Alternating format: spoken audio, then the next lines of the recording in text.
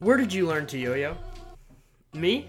Oh, I learned to yo-yo from a guy named Andre Boulay. He happens to also be the owner of the greatest yo-yo store in the world, YoYoExpert.com. On YoYoExpert.com, you can learn tricks to bring you from being a simple beginner to an expert. And while you're at it, you can buy a yo-yo. What would I recommend if you're first starting? I think I would recommend a Recess First Base, or maybe a Caribou Lodge Yeti. Otherwise, I would probably pick up a Recess Diplomat, Colin Beckford's signature yo-yo, or alternatively, a Caribou Lodge Manatee, so you can feel like Riccardo Fraulini. No matter what you order, it'll be on your doorstep in just 2 days. Now get this. If you use the coupon code SCALES, that is SCALES, you can have that shipping cost you $0 and 0 cents. And that's a thank you from us for listening to the Scales podcast. Yo-Yo Expert, make the simple amazing. Hey guys, this is Adam Brewster from COIW, and you're listening to the Scales podcast with Mark Mangrin and Andrew Bergen. Do yourself a favor and pick up the new Kodiak from COIW. It's the signature return top of Tessa Pacillo, and this thing is one of the most stable, long-spinning, smooth, trick-crushing beasts I've ever played with. Seriously, guys, this thing is so good. Do not wait on this one. Go ahead and pick one up as soon as you can. Hey everyone, it's Colin from Recess here, and thank you for listening to the Scales podcast. Recess has been working on some new products coming soon, such as Ahmad's signature yo-yo, the Komodo, which will be releasing at a big yo-yo contest in a few weeks, as well as the round 2 of the First Base Fruit series. Be on the lookout for these and enjoy the show.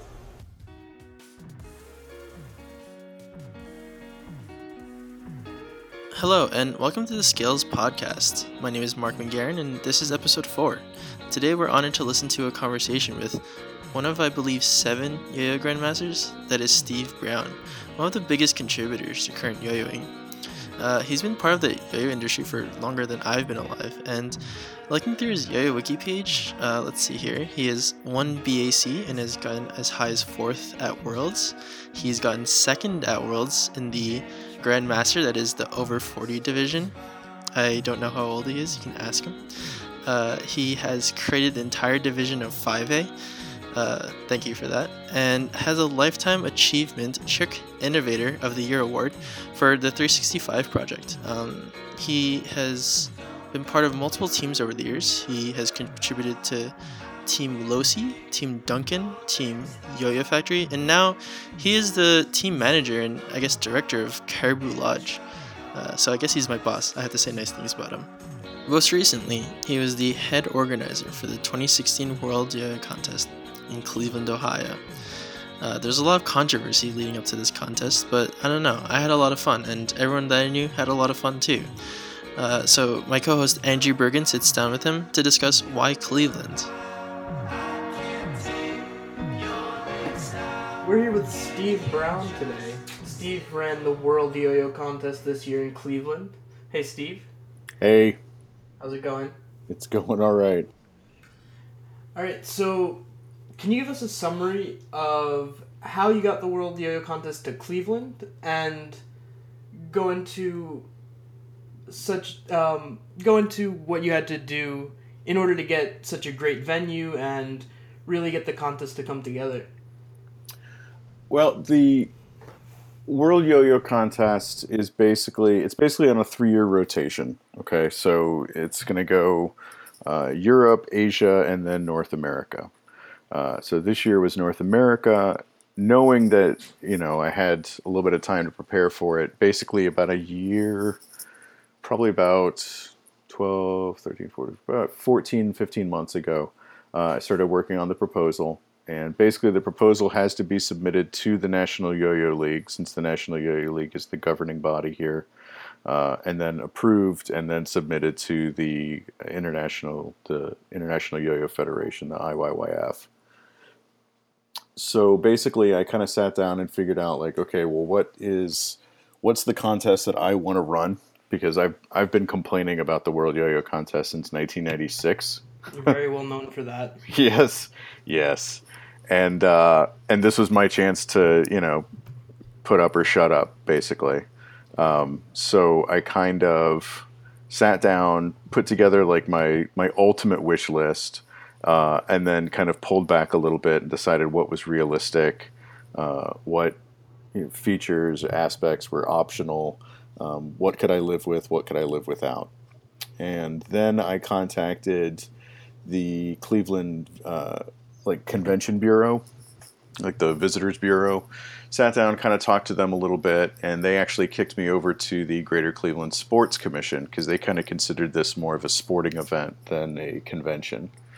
Greater Cleveland Sports Convention was fantastic.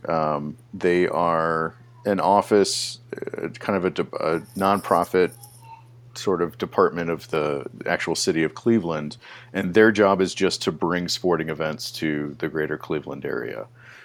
Everything from like the transplant games, which is like Olympic style games for people who have had like organ and limb transplants, all the way to the gay games, the senior games, and the 2016 World Yo-Yo Contest.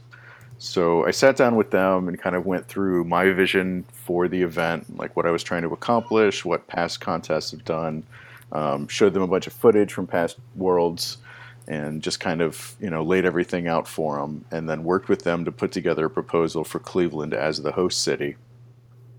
And then I sat down. I got a little bit of budgetary information for the 2015 event in Japan and the 2014 event in Prague, and then just kind of built out like kind of a projected like estimated budget from there.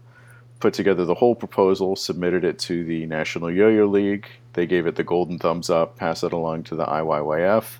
IYYF gave it the golden thumbs up, and then I said, oh, holy crap, now I have to actually do this. Well, so it's a ton of work, but it sounds like the convention committee, I think it was, and who linked you to the sports commission. Yep. So it sounds like they were a big deal in like getting a place like this, correct? Yeah, they were a good help. I mean, basically, what happened is I ran around and scouted locations, and the Renaissance was basically my first choice. There was a couple of other venues that were still downtown and were still like good proximity to various hotels, and in an area where transportation would be easy, lodging would be easy. But the other venues that I was able to find either weren't quite large enough or they were too big. I don't know if anybody listening remembers the 1999 World Yo-Yo Contest in Honolulu, but they held it in this gigantic warehouse space, and it was empty. So it was, there was room for probably like 8,000 people in there, but they had like 800 show up. And so it was just like this weird, giant, echoey, concrete sadness in the middle of paradise, basically. And we had some other spaces downtown, like the new convention center, which is actually really, really nice and has multiple rooms. We probably could have used like one of the smaller ones, but then we would just have like one room in a convention center, and we'd have to still like rent like that snap together staging that they used to use in Orlando, and it's just terrible, and I hate it. So for me, like, one of my primary needs for the venue was to actually have like a permanent built-in stage, so that we actually had like a nice surface for people to compete on. So I kind of went through, ran around, looked at a bunch of different venues. The Renaissance was my first choice, and then I went to the sports commission and said, hey, do you have a relationship with these people? Do you have somebody I can talk to? Can you help me get a meeting with the right person? And so they put me in touch with the Renaissance, hooked me up with the right people, helped me negotiate the rate for the hotel rooms, helped me negotiate the rate for the actual event space. And it was nice because they've run other events there in the past. So it was one of those things that they had an idea like what this should be already. So instead of kind of walking into the negotiation blind, like I knew where things ought to be money-wise. So it was a tremendous help from them, because instead of having to kind of start everything from scratch and then hope like hell that I didn't get taken advantage of, I was able to get like kind of some ballpark numbers before I sat down to negotiate, which was nice. Yeah, I think that it's very important that's mentioned, considering that I am someone, for instance, who's wanted to run a contest in the past, but a lot of times I don't even know where to start. So knowing that you have resources like that specifically is really important, I think, and really crucial information. Yeah, it's really difficult. This is like kind of a weird existential crisis that I'm constantly having, in that on the one hand, like I have spent many, many, many years kind of learning how to do this correctly and getting good at this and figuring out all the ins and outs and figuring out how to run a contest and make it an actual like profitable business venture. And part of me wants to immediately jump up and run out and help everybody who goes, man, I'd like to run a contest. But then part of me is like, man, I have busted ass and sweat and bled to like gain this knowledge the hard way. Why should I give it away for free? So there's this weird like I understand exactly what you're talking about. I feel the same way with like competitive yo-yo stuff, where you don't want to give away like your secrets and like what makes it easy for you because you had to work to get there. Yeah, but that's the thing is I do want to spread this knowledge, and I do want to help new organizers, because I don't want the industry to get us into this position where there's like 3 dudes at the top running everything and you can never get rid of us because nobody else knows how to do it. You know what I mean? Like, we kind of had like a weird glimpse of that in like 2011, 2012, and it basically led to this weird sort of coup where we kind of took the World Yo-Yo Contest away from the organizer at the time, and it was uncomfortable and it was handled badly and it was to everyone's detriment that things had to be done that way. So for me, like, it's hugely valuable to the community and to the industry to have multiple people who can handle events on this scale. But at the same time, I find myself having this natural inclination to be a little bit of a gatekeeper of the knowledge and make sure that if I'm going to give this knowledge away, I'm going to give it to somebody who's capable, like legitimately, seriously, no bullshit capable. So it's like, I want to give it away, but I want to make you jump through hoops for it first. Which, yeah, I definitely see what you mean. Yeah, it's kind of a dick move. It's kind of a I don't like being in this position. I don't like feeling like there aren't enough people who can carry this sort of thing forward. But at the same time, it's, this isn't me safeguarding my own knowledge. This is me making sure that the people that I'm basically training to replace me in this industry are going to carry it forward, Yeah, and they're a reflection on all of us people who yo-yo. So if you have a giant flub as a contest, everybody who saw it that day will write off yo-yos for the rest of their lives. Yeah, yeah, and it's I remember attending early World Yo-Yo contests, and I remember the kind of impact that has on you as a player, and going to an event that's like run smoothly and run well, and you get to run around and and like really absorb it and like really like level up as a player. Like going to a well-run event, like those were some of the single most formative times in my life, in my early career as a yo-yo player. So for me, the responsibility to run like a serious, no bullshit, solid event is overwhelming. Like the pressure to do this right is tremendous because I value it so highly personally. Yeah, and I think you pulled it off really well. I think even better than most people had anticipated. Yeah, I mean, I definitely, as soon as Cleveland was announced, everybody rolled their damn eyes and went, ugh. And yeah, I did as well. Like, I'm not gonna lie. I think almost everyone did when you're standing in Tokyo and you see Cleveland on the screen, right? Yeah. But after arriving there, it was a lot different than I expected. It was a lot more welcoming. And I think it's because you just have to have it in the right area. It almost doesn't matter in the world where... And this isn't to speak badly of Cleveland, because after spending time there, I did a 180 on my opinion. Yeah, it's we're at a weird point in yo-yoing where the contests have grown to a large enough size where they are, if you do it right, it's a legitimate like business venture for somebody. So that means that you need to like really take it seriously as far as the amount of time and resource that you put into it, so that you can do two things. One, you can provide a quality event for everybody that's taking and spending their hard-earned money and time to attend it. And then two, you need to turn enough of a profit to make it worth your while to do the next one. And so those two things are equally important and really difficult.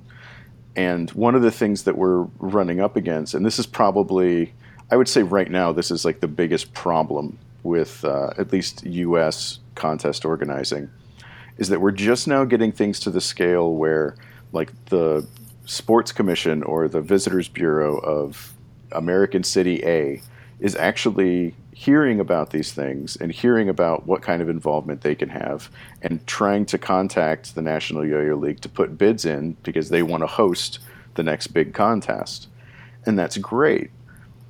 But the problem now is that now we have to basically fight the yo-yo players to get the contest into these cities, because as soon as you announce World Yo-Yo Contest is going to be in Cleveland, the very first thing that happens is everyone goes online to tell you what an idiot you are for putting it in Cleveland, and how dare you, and I'm not going to go, and I'm not going to support it. And you know, we had companies sponsor the World Yo-Yo Contest while their employees were online telling me what a stupid idea it was and how they weren't going to attend. Like, that made me feel so awesome. But we've actually gotten multiple cities, and these are not like glamorous cities. This is not like Chicago, Los Angeles, San Diego, New York. Like, it's these smaller, like secondary kind of cities, and they've contacted us and they're like, we want to support this. We want to bring this contest here. What can we do to help you? What can we do? What can we provide your event? So it's like, okay, well, this is exactly the kind of local support that you need to put together a well-oiled machine, you know, to put together a contest that's going to be big and locally supported and locally promoted, have a lot of traffic, have a lot of support, have a lot of press, have a lot of promo, run on time, end on time. Everybody walks away happy. Like, this is exactly the infrastructure that we need. But if you have it in, like, you know, Twin Pines, Minnesota, like, are people going to show up? Are people going to show up, and are people going to give us the benefit of the doubt that we know how to run a good event? Or are they just going to complain about it and then not come? And I don't know. I don't know the answer to that question. I feel you had to be bold and do this in order to prove that it is possible to do it there, because it would be impossible, let's say this year, to do it in somewhere like New York where I am, because it would be impossible to turn a profit. Yeah. You can never rent a space for that large or anything and be able to turn a profit currently. Yeah, and it's a weird thing too, because I mean, like, there were some people that were complaining about Cleveland not being exotic enough, and I was like, okay, well, you know, what did you think of the contest in Tokyo? And they're like, oh, I didn't go. And I'm like, well, what did you think of the contest in Prague? And they're like, oh, I didn't go. And I'm like, all right, so when the contest is exotic enough for you, you don't go. But when the contest is reasonably priced and affordable and close to you, you're not going to go either. So it hits this weird point too, where it's like, well, you know, to some degree, obviously, yes, we need to listen to the community. We need to listen to the players. We need to figure out a way to make sure that they're getting what they want out of this. But at the same time, can we actually trust their opinion? And, you know, sometimes you can and sometimes you can't. And I don't know where that line is all the time. Yeah, there are a lot of opinions, and most of the time you just have to look at the numbers. Yeah, and it's difficult because, you know, there's part of me that wants to please everybody. There's, you know, I walked away from Worlds. A lot of people at the event said, you know, it's fantastic, it's great, you know, you did a great job. We all had a really good time. and it was awesome. And then within 24 hours, I had people emailing me to tell me what a despicable piece of shit I am, and people were like livid that HD versions of every single freestyle were not online yet. So it was like, if you mess up one tiny aspect of it, or if you don't put enough importance on one tiny aspect of it, people will turn on you 180 degrees. Like, I went from feeling great that I had just spent a year plus of my life putting together an amazing event to literally wanting to throw my computer out the window and never speak to anybody again, because people had just turned on me so fast. So if this is the culture that we're creating for organizers, how are we going to bring new organizers into that? Like, who wants to be part of that? Who wakes up in the morning and is like, I want to be a target on the internet, sign me up. Yeah, it takes a lot of time in the community to realize. Like, I find that, like, I'm going on my 11th year, and, like, every year I'm, like, looking at contests and I'm seeing a lot of things that I feel like I could do that a little bit better. But, like, if I were to ever voice these opinions, people are always ready to just jump up and tell you you're wrong, but no one's doing anything at all. Yeah, there's a ton of room for improvement. And, I mean, like, the day before 2016 Worlds, I sat down and made a list of everything I felt like I hadn't done well, and everything that I wish I could have done better, and everything I wish I'd had more budget for, and everything I wish I could have done differently if I'd had more time or more money or more manpower or more whatever. And the list of things that I wanted to change about the contest the night before the contest was almost as long as the list of things I had done for the contest. Like, there's no such thing as good enough. And it's because we love this, It's because we have such high expectations of this, because it matters so much to all of us. But the thing is, you're absolutely right. There's always room for improvement. There's always tons of room for improvement. And one of the biggest things that I learned from running Worlds is that a lot of the things that we want to fix, a lot of the things that aren't good enough, are problems that we simply need to throw more money at. I am going to go on record and say that this 2016 World Yo-Yo Contest had the fewest music issues ever of any World Yo-Yo Contest in modern history, period. And why is that? That's because I spent an absurd amount of money on hiring a seriously high-quality professional production crew to manage all the sound, the lights, the video, the music. And I think there's an infinite amount of things that we could be putting more money into. If you had the budget, what would be the next maybe 2 or 3 things that you would put money into that you didn't have the budget for this year? Are you talking contests, like, specifically to this one contest, or to yo-yo contests in America in general? Well, let's say specifically for the World Yo-Yo Contest. Okay. Prize money. I would have. I had started this whole endeavor with every intention of having a significant amount of prize money. And when the registration started coming in, at somewhere around 30% of what I had projected. And it was straight up registration dollars that I needed in order to provide prize money. And what happened is, I was expecting almost 500 people to compete, and I got like 250 people to compete. Because for whatever reason, the U.S. yo-yoing culture means that we have a lot of people who showed up for 1 or 2 days to watch and hang out, who are players, but people didn't show up to compete. People didn't feel like they could win, and so they didn't compete at all.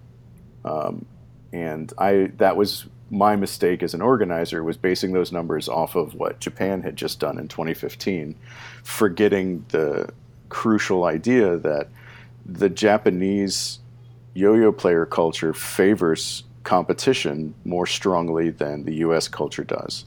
The U.S. culture favors innovation and basically just complains about competition, and the Japanese culture favors competition and encourages it. So I thought I was going to get the same competitor numbers that they did or close to it, because I was like, well, we haven't had a World Yo-Yo Contest in the U.S. in a couple of years. People are going to be hungry for it. It's going to be like the big contest of the year, and it just didn't happen. Tons of spectators, way more spectator passes than I expected at all. But the price difference between spectators and competitors meant that I didn't have enough money for prize money, and that really sucked. Yeah, it's also frustrating for the competitors. I've been noticing even at state contests on lower levels that it's the same thing where there will be 10 to 15 very, very, very high level competitors, and then maybe 10 people who maybe don't think they can win but can gauge where they are, but most people are just coming and hanging out. So in the future, how would you increase participation in the event, even if it's not through just standard competing? Yeah, I'm not totally sure. I mean, the thing is that there is a fundamental difference between Japanese player culture and U.S. player culture, is that they value the effort of putting the effort into competing, even if you know you're not going to win. Even if you're like, my skill level is simply not at, I am not matching the skill level of the other people competing, and I know that I do not have a chance to win. But for them, doing the absolute best they can and putting forth that degree of effort and putting that much love and work into it is its own reward. Whereas in the U.S., the reward is the reward. We are very much a culture that values winning. We don't care about the journey, we care about the destination. That's the American way. So it's a fundamental cultural difference that kind of prevents that sort of thing. Now, to some degree, we can remedy it by making sure that there are amateur divisions at the larger contests. So like the sport freestyle division at the upcoming U.S. Nationals, I think is a great kind of a great half measure to sort of give kids a chance to ease up into competition. But realistically, when it comes to state contests, just because a top level competitor is coming in that is most likely going to wipe the floor with everybody there, doesn't mean that you should just go, oh, and then not compete. There's a special kind of defeatist nonsense to that it's well, that what you're basically doing is you're saying, well, I'll never win. I'd rather never win than ever try.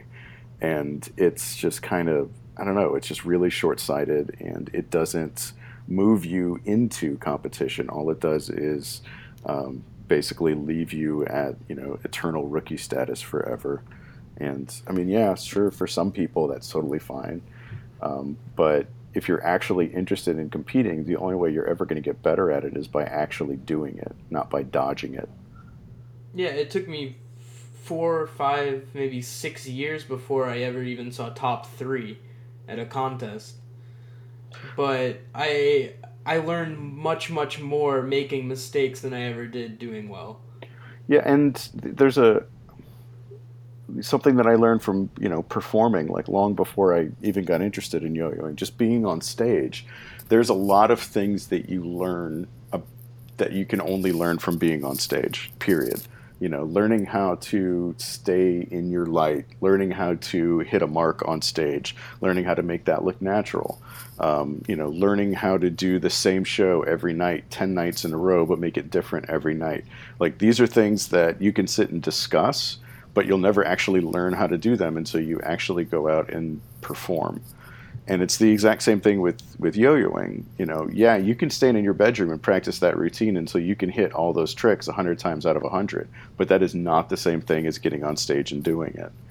And the only way that you're going to get better at getting on stage is by getting on stage. Even if it means getting your ass handed to you in 100 contests before you finally win one. Yeah, absolutely. I definitely continue to go up on stage because it's really, for me at least, where I don't have anything else like that in my life where I go on stage and I'm learning so many things about myself and how I react to different situations, stuff like that. And I think that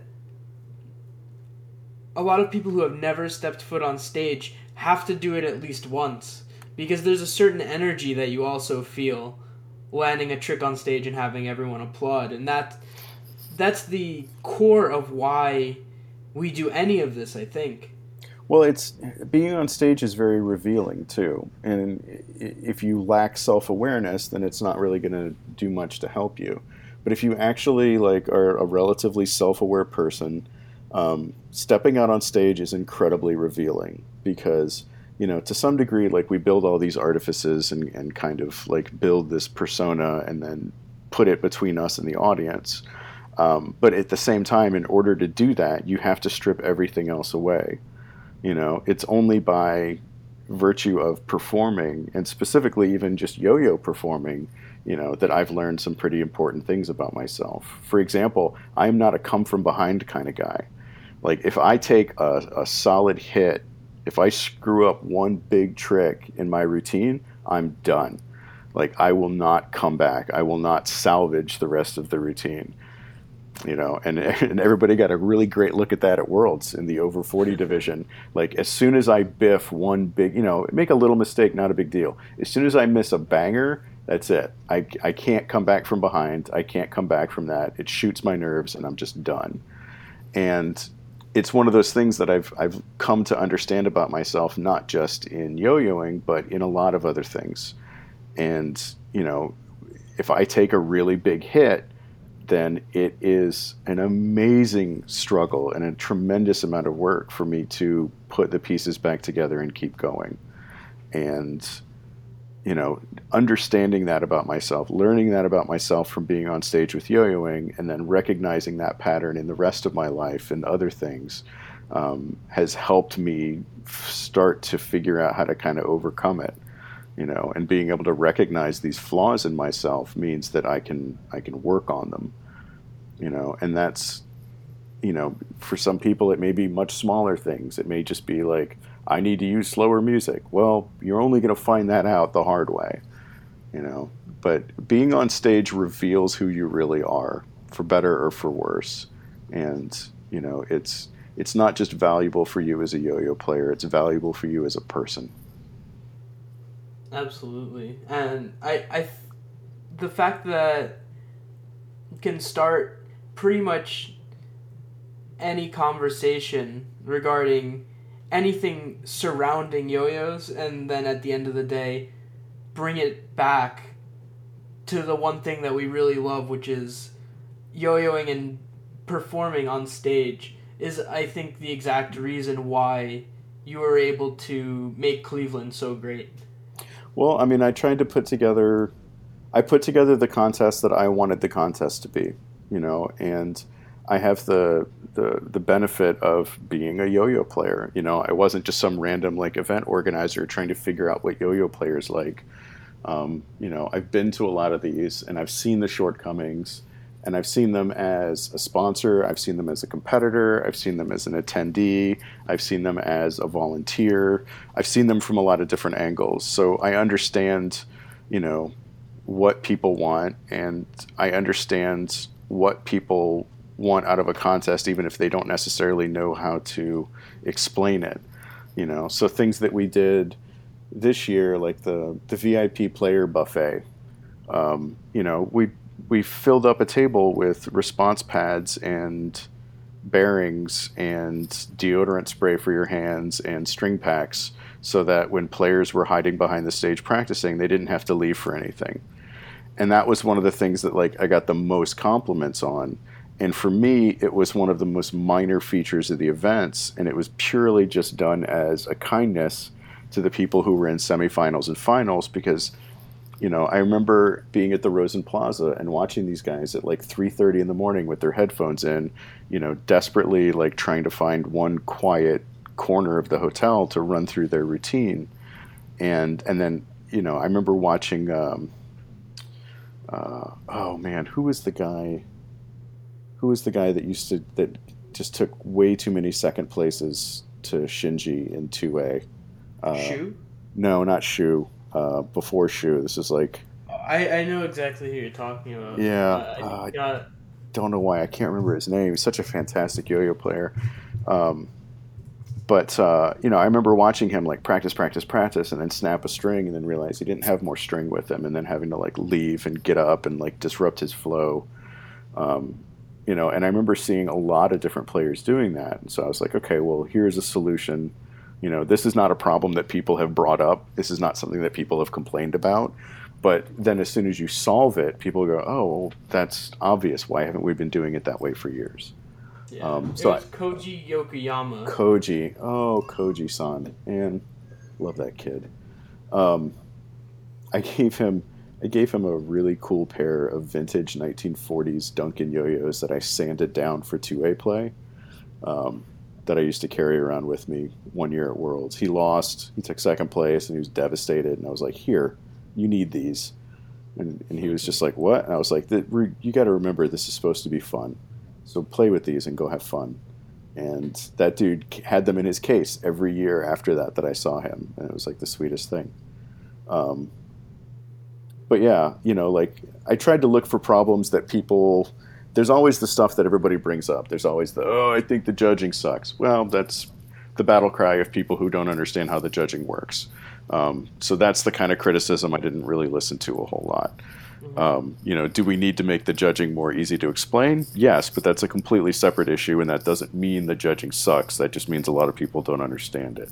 Yeah, it's just very cryptic. Yeah, it's just not explained well. It's just bad information design, which, that can be solved. But I tried to ignore that kind of stuff, and I tried to focus on, like, what are the things, what are the speed bumps, for a competitor, for an attendee, like, what are the things that are difficult, and what are the problems that always come up every year?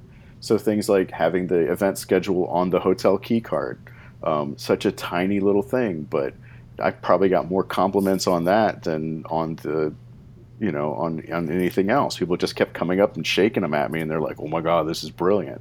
And I'm like, I referenced that at least 100 times. Yeah, everybody always is looking for the schedule, and the option is, you can either post them everywhere. We put it in the program, but then we ran out of programs. That was another thing I screwed up. We put it in the program. We put it on the website. I knew nobody was going to bother looking at the website because, let's face it, nobody ever does. So it was like, this is the problem. The problem is that people need to know the schedule at all times, and we can't count on them to actually go and look at one. How do we solve the problem? Make sure they can't avoid the schedule. Little things like that I tried to do because I think that they were important to the overall quality of the event, but also there's small details that can be carried forward. So now this is the kind of thing where, like, I want to do the schedule on the key cards for nationals, for U.S. nationals, and I want to make that like a standard for any contest large enough that we're doing like a hotel block somewhere. You can get those key cards made in like quantities as low as like 200 key cards. So even if you've only got a room block of like 100 rooms, you can get 200 cards made, 2 keys to every room, boom. Like little things like that are not super expensive. You can offer them to your sponsors as like a really cool sponsor benefit, and it raises the overall quality of not just your contest, but all contests moving forward. Yeah, I agree that anything where money isn't an issue for it, such as those two things, where you can get them done under pretty much any budget, should try to be done as much as we can do it. I think that I agree that one of the biggest innovations for this contest was having the room with the buffet of supplies that, like, as a competitor, I used a bearing. I had one of my bearings just get shot in the middle of practicing.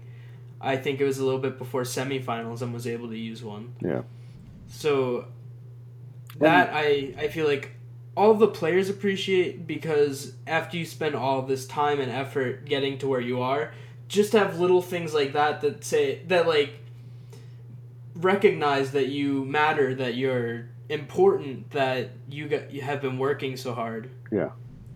Are super crucial and especially appreciated. And I think that that's the, if I could give any piece of advice at all to